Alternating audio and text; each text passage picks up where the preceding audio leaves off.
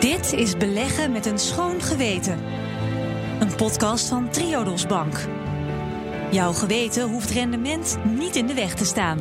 Fijn dat u luistert. U belegt misschien in een duurzaam beleggingsfonds, maar daarmee weet u nog niet zeker dat u niet toch in een oliebedrijf of een wapenfabrikant belegt. Het blijft een beetje een black box. Nou, over hoe Triodos Bank de bedrijven kiest waarin het belegt, daarover gaan we vandaag praten. En dat doe ik met Lucien de Bakker van VBDO. Dat is de Vereniging Beleggers Duurzame Ontwikkeling. Dus die gaat over duurzaam beleggen. En met Albert van Zadelhoff van Triodos Bank. Hartelijk welkom allebei. En om te beginnen bij de VBDO. Het is jullie core business, beleggers voor duurzame ontwikkeling. Zeker, ja. Daar treden jullie voor op, dat zijn jullie leden. Wat doet de VBDO precies om het duurzame beleggen te promoten en verder te ontwikkelen? Ja, wij verduurzamen inderdaad de kapitaalmarkt. Dat is onze missie. En daar zijn we in 1995 ook voor opgericht. En dat doen we onder andere door vergelijkingsonderzoeken. Dus benchmarks, onderzoeken naar het verantwoord beleggingsbeleid van institutionele investeerders. Dat zijn dus pensioenfondsen en verzekeraars. Daarnaast gaan we naar de aandeelhoudersvergaderingen van de Nederlandse beursgenoteerde bedrijven. En daar stellen we duurzaamheidsvragen, dus verschillende thema's. Triodos Bank is een beetje de kampioen van het duurzaam beleggen. Jullie doen het al meer dan 20 jaar volgens mij, Albert van Zadelhoff. En jij bent van die kampioen duurzaam beleggen, ben jij ook nog eens de specialist duurzaam beleggen. Hoe selecteren jullie de fondsen? Hoe moet je daar naar kijken? Hebben jullie een zwarte lijst van bedrijven waar je sowieso niet in belegt? Of hebben jullie juist een witte lijst van bedrijven waarvan die je juist een extra zetje wil geven of die je omarmt, omdat ze het zo goed doen? Nou, wij gebruiken ten eerste niet het woord zwarte lijst, maar wij gebruiken met name uitsluitingscriteria. En je moet onze eigen groei ook zien in de vorm dat wij steeds meer van die uitsluitingscriteria eigenlijk zijn aan het wegbewegen. Ze bestaan nog steeds wel. Hè. Sommige dingen vinden wij niet acceptabel. Geef een voorbeeld van één uitsluitingscriterium. Eén uitsluitingscriterium wat ons heel naast staat is bijvoorbeeld dat je niet mag winst maken met de productie van wapens. Oké. En wat daar kan ik heel goed in komen. Dus wapenproductie dat is foute boel. Maar olie en gas? Olie en gas zijn we ook in transitie. En momenteel zijn wij dus van de opinie dat de olie- en gasbedrijven, gewoon de traditionele olie en gas, geen bijdrage levert aan een meer duurzame energievoorziening in onze hele wereld. Ja. En daarom sluiten we ze uit. Oké. En tabak? Tabak sluiten we al vanaf het begin dat Triodos Bank is opgericht uit. Oké, dat is ook een no-brainer. Dat is een no-brainer. Tabak. Ja, goed, over de manier waarop Triodos zijn bedrijven selecteert waarin het belegt, daarover gaat de volgende bijdrage.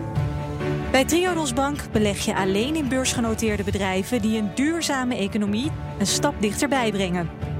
Wat voegt een bedrijf toe in de maatschappij?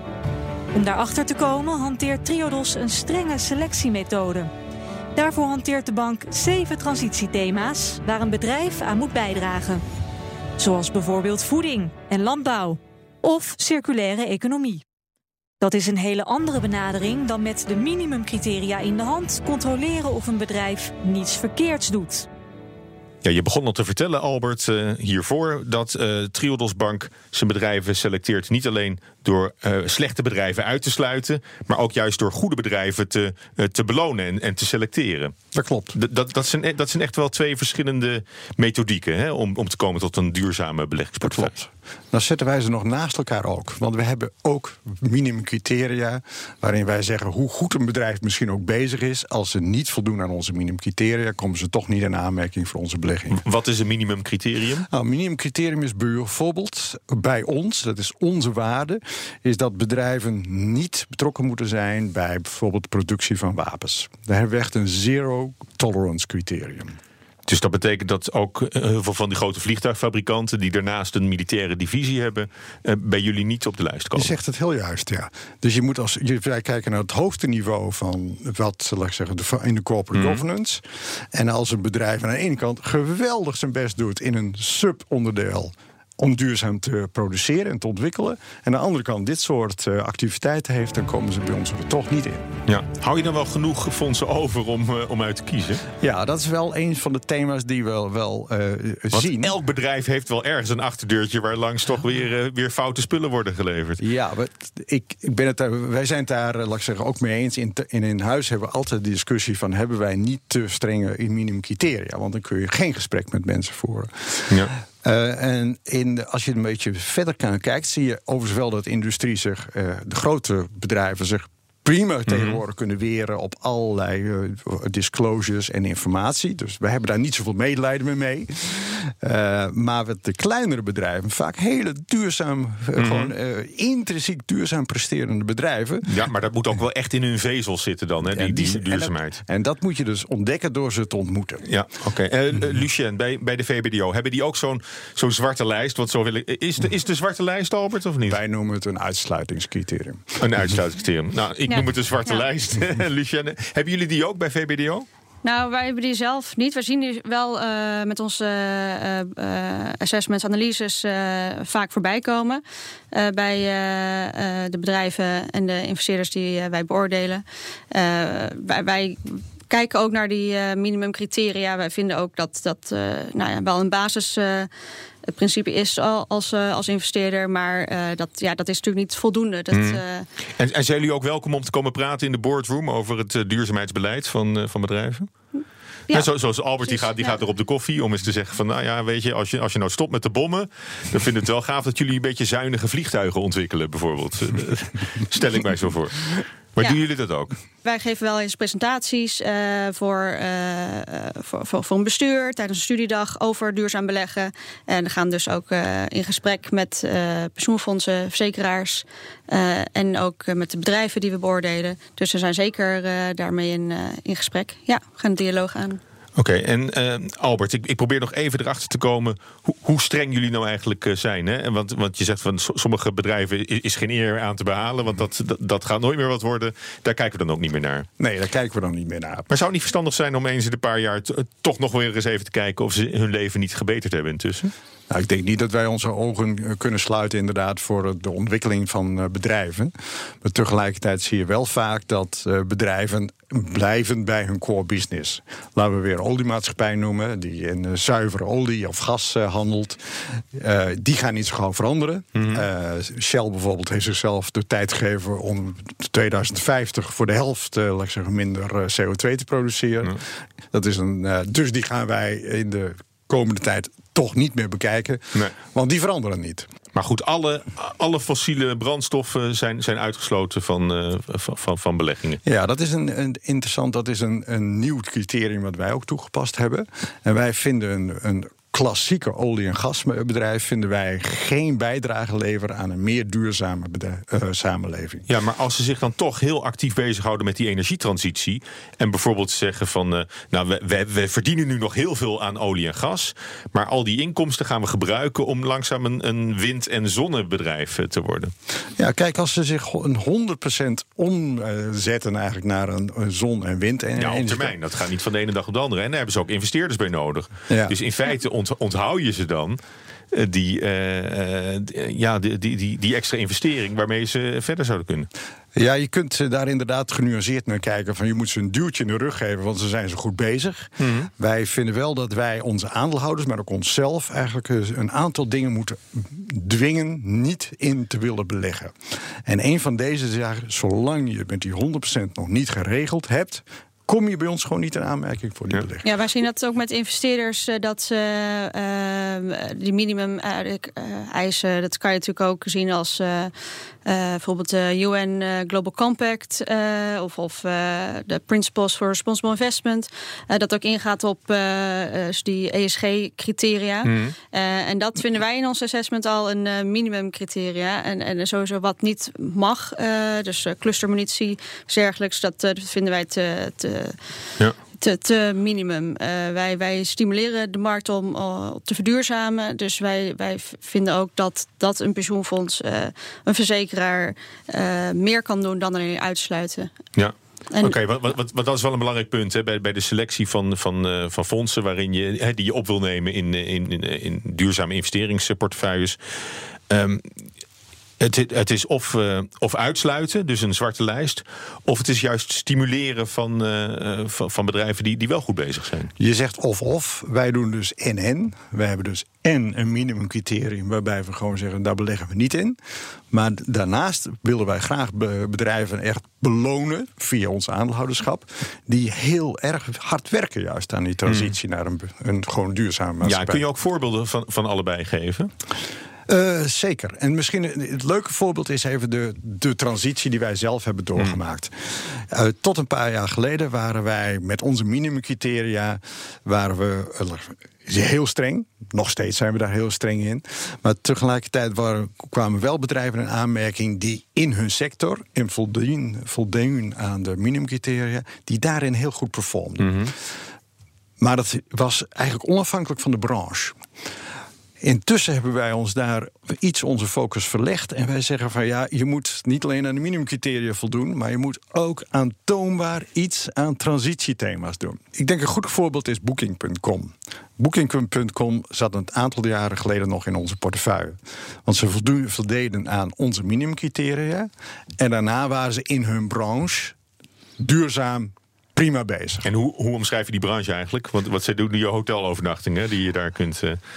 Booking.com heeft ook heel eigen definities. Wat zijn ze eigenlijk wel? Maar goed, wat is daar duurzaam of niet duurzaam aan? Precies. Aan hotelovernachtingen. Precies. Maar je kunt zeggen wat Booking deed in hun eigen bedrijfsvoering en in welke branche werkzaam waren. Ze deden daar prima mee aan onze minimumcriteria. In de laatste jaar hebben we ons echt daarop bezonnen en zeggen wij willen alleen maar bedrijven opnemen in onze portefeuille die aantoonbaar iets doen om onze maatschappij te verbeteren. Die juist een stapje extra zetten. Die een stapje extra zetten en dus zeggen van ik wil dit soort dingen bereiken in duurzaamheid. Konden we bij Booking.com niet vinden. En daarom hebben we ze vorig jaar ook verkocht. Een beetje flauw ook ergens. Van op zich doen ze niemand kwaad. Maar omdat ze niet ook nog een stip op de horizon hebben gezet. En daar verslagjes over schrijven en rapporten over produceren. Je creëert ook een soort duurzaamheidsindustrie. Het is ook een beetje wind verplaatsen. Daar ben ik het niet met je eens. Ik denk dat zo langzamerhand de duurzame industrie en de beleggingsindustrie heel sterk is gegroeid. Onder andere door de VBDO. En je ziet een nieuwe toetreders, zie je inderdaad op het punt wat jij zegt. Een duwtje voor bedrijven die het heel goed doen en fijn klaar is Kees. En wij willen juist het weer voorloper zijn, ook in het stimuleren van bedrijven om dat extra zetje te doen. Ja. En hoe kijkt VBDO daarnaar bijvoorbeeld? Hoe kijken jullie naar Booking.com? Of hebben jullie ook wel eens gezegd van hou Booking.com in de gaten, want die hebben geen duidelijk duurzaamheidsbeleid? Ik denk dat het heel goed is om te kijken naar het bedrijf zelf. Dus ook naar de strategie. Wat houden ze in? Wat doen ze? Welke producten leveren ze? En ook naar de lange termijn strategie. Dus hebben ze wel misschien een duurzaamheidsdoelstelling voor ogen om op de punten waarvan je zegt dit past niet bij ons, om daar in de lange termijn naartoe te werken. Maar merk je nu ook bijvoorbeeld dat ze bij Booking.com, we blijven even bij dat voorbeeld, maar dat ze bij Booking.com hun act willen verbeteren en dat ze juist wel hun profiel willen aanpassen om wel weer in de portefeuilles van Triodos terecht te kunnen komen? Bij Booking.com was dit niet aan de orde. Maar dit soort dingen zijn wel aan de orde als we hele succesvolle engagement-strategieën kunnen voeren. Dat wil zeggen dat als die gesprekken met bedrijven echt leiden tot iets. Je hebt natuurlijk wel het risico dat wanneer je zelf als investeerder ergens uitgaat, dat dan weer andere investeerders die totaal geen ESG-criteria of minimumeisen stellen aan een bedrijf, dat die natuurlijk wel in het bedrijf gaan investeren. En dan, als zij geen engagementproces hebben of niet dialoog aangaan over bijvoorbeeld duurzaamheidsonderwerpen, dan verander je zo'n bedrijfsstrategie ook niet. Dus dat is ook wel een nadeel als je niet meer aandeelhouder bent. Ja, ander voorbeeld. Groot bedrijf, Unilever, die zijn juist heel erg mondig over wat ze ook doen voor de. En ook wel achter de schermen is door Paul Polman met name is daar heel veel aan gedaan. Ja. Dus dat is van de hele grote jongens. Ja. Dus een interessant beleggingsobject. Is dat een van de duurzamere jongetjes uit de klas? Geworden. Ja, en dat komt. Maar zijn ze daarmee ook, komen ze daarmee in aanmerking om voor beleggingen door Triodos? Als eerst ze zitten in een hele interessante branche. Zij zijn in de voedingsmiddelenindustrie zijn zij deels actief. En ze hebben met hun schaal hebben ze ook de kans... Miljoenen consumenten over de hele wereld. Precies, om die hele keten verder te verduurzamen. Dus daar staan we echt werkelijk bijna op de bankjes te staan van... joh, wat zijn jullie goed bezig. Het lastige is dat ze wel een aantal minimumcriteria van ons raken. Bijvoorbeeld op gentechnologie en op het houden en het produceren van vlees. Daar halen ze onze minimumcriteria niet. En dus soms heb je met spijt... zeg je van, helaas, jullie kunnen daar toch niet in ons universum terechtkomen. En wat zouden ze dan moeten doen om wel in dat universum terecht te komen? Wat moeten ze dan doen aan een vleesverwerking of aan een gentechnologie? Op het gebied van vlees, laten we daar even op concentreren. Dus moeten ze veel duidelijker policies, dus beleid hebben, hoe ze diervriendelijkheid willen promoten. Ook zij hebben net voor de andere kant, zij hebben dus de hele keten van diervriendelijkheid hebben zij, laat ik zeggen, tot hun beschikking. En ze geven te weinig impulsen echt aan die bron van vlees om dus bij te produceren. De boer? Bij de boer en de grote vleesproducenten. Soms heb je ook last van je schaal. Hè? Bijvoorbeeld Unilever is zo'n groot bedrijf dat die niet, zoals wij graag zien, kunnen eigenlijk afnemen bij wat de kleinere, kleinschalige boerenbedrijven die ontzettend goed op de dierenwelzijn leveren. Dus dat is dan één minimumcriterium wat ze niet halen. Wat staat er tegenover binnen datzelfde bedrijf waar jullie juist wel heel enthousiast over zijn? Wat zij heel goed doen is dat zij langzamerhand in hun keten en op de schaal die zij opereren biologische producten hebben geïntroduceerd. Dus ze hebben ook de vegetarische slager overgenomen. Dat is trouwens ook wel een hele slimme move van hun. Bijvoorbeeld Ben & Jerry is 10 jaar geleden is dat ook een overname geweest van hun. En zij hebben Ben & Jerry dus echt in hun bedrijf ook blijven positioneren als een voorloper op het gebied van duurzaamheid. Ja. Dus wederom, we staan op de bankjes. Goed gedaan. En bij de vegetarische slager is het heel mooi om naast vlees, want wij willen graag de productie en de consumptie van vlees willen we heel graag reduceren. Hebben ze met de vegetarische slager een mogelijkheid om dat ook echt in te vullen. Ja, maar goed, dat zal niet genoeg zijn om te compenseren voor bijvoorbeeld wat ze met gentechnologie doen. Helaas, minimumcriteria, dat is niet te compenseren. Want op zich, even specifiek over gentechnologie. Ik kan me ook voorstellen dat je met gentechnologie juist heel gewassen zou kunnen ontwikkelen die heel weinig water nodig hebben. Dus dan ben je juist goed bezig met gentechnologie. Er zitten 2 thema's aan gentechnologie. In hoeverre overschrijd je een grens die moreel is, waarbij je dus bedrijven eigenlijk gewoon de ethiek, Frankenstein voedsel. Je zegt het even heel hard, maar in hoeverre ga je om met dit soort thema's die tussen het levensvisie en praktische uitvoerbaarheid zitten. Maar een tweede is hierbij. We hebben in Europa afgesproken dat we zoveel mogelijk duidelijkheid willen geven op het label van dat er gentechnologie is gebruikt. En Unilever is daar wat aarzelend in. Okay. Als je zo streng bent, wordt het misschien wel heel moeilijk om een goed renderende beleggingsportefeuille samen te stellen voor je klanten. Wij vertalen het altijd even in iets anders. Inderdaad, als je zo streng bent, dan is jouw universum waarin je kan beleggen, ziet er eigenlijk anders uit dan de wereldindex. Dus je wijkt af, per definitie bijna, van de ontwikkelingen in de wereld. Het interessante is dat je over de lange termijn, en wij kijken dan naar een jaar of 8... dan hou je keurig die wereldindex nog steeds bij.